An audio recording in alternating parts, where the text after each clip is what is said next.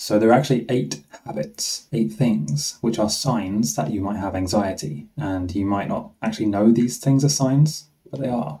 So here are the 8 signs.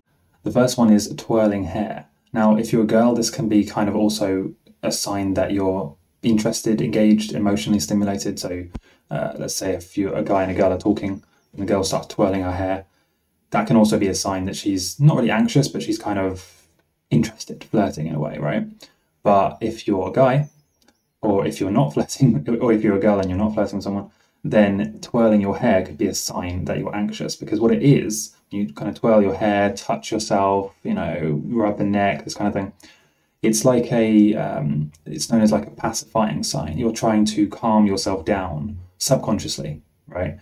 And so by doing these things, like touching, and we all do it from time to time, right? Sometimes it's just random or it's comfortable, right?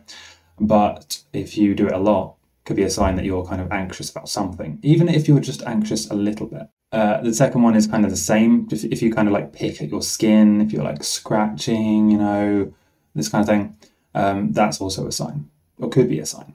And the other one is a little bit of a debatable one, but if you're always kind of fidgeting with things, fiddling around with little things, that could be a sign. But if you be easily distracted, or if you find yourself kind of like constantly restless, especially if you have something like ADD, ADHD, or if you just have a lot of energy, then you might do something like for example, me, I use this little hand gripper sometimes.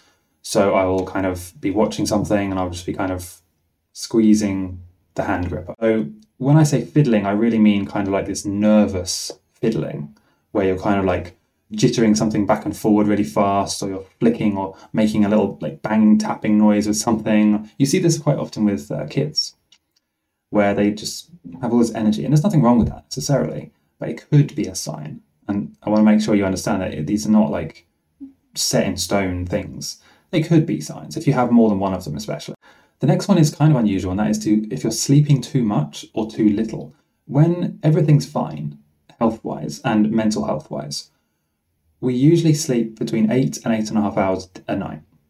If you're sleeping much less or much more than that, that could be a sign that something's wrong. It might not be that you're anxious, but it's like a good sign that something is not quite right.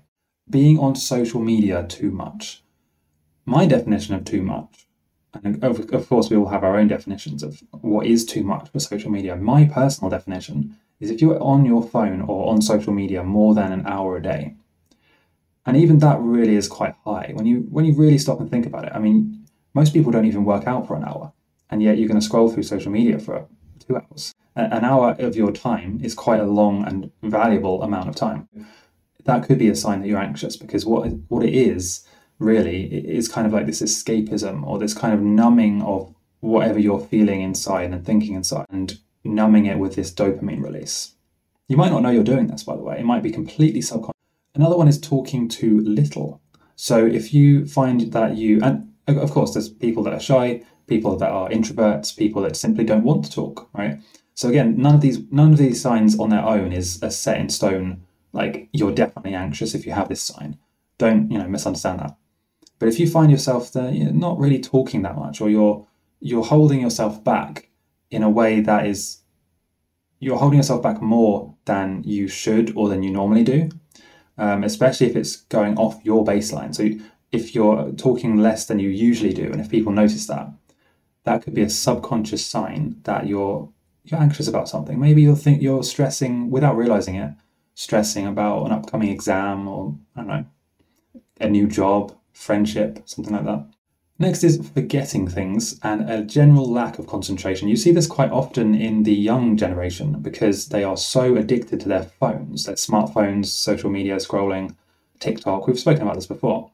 And the lack of focus, the lack of attention is so evident because you will see them even when they're socializing. And I don't want to just pick on young people, okay, because it applies to everyone, really. But you see them kind of, socializing in groups, and they'll all be on their phones, scrolling, talking sometimes, without looking at the other person. And this is what I find quite funny when you have these people, not just young people, by the way, but people in today's world will be sitting across from each other, having a full-on conversation while they are both on their phones, not even looking at each other. And I'm not saying this is definitely a sign of anxiety. It's definitely a sign that something's not right, because if everything was fine, you would be completely present, euphoric in the moment, happy to be alive, you're focused on the other person, enjoying that moment. But there's this need for escapism. There's this constant, I need to just do something else. I need to distract myself, numb myself with dopamine from social media. So that's it. That's the 8 signs.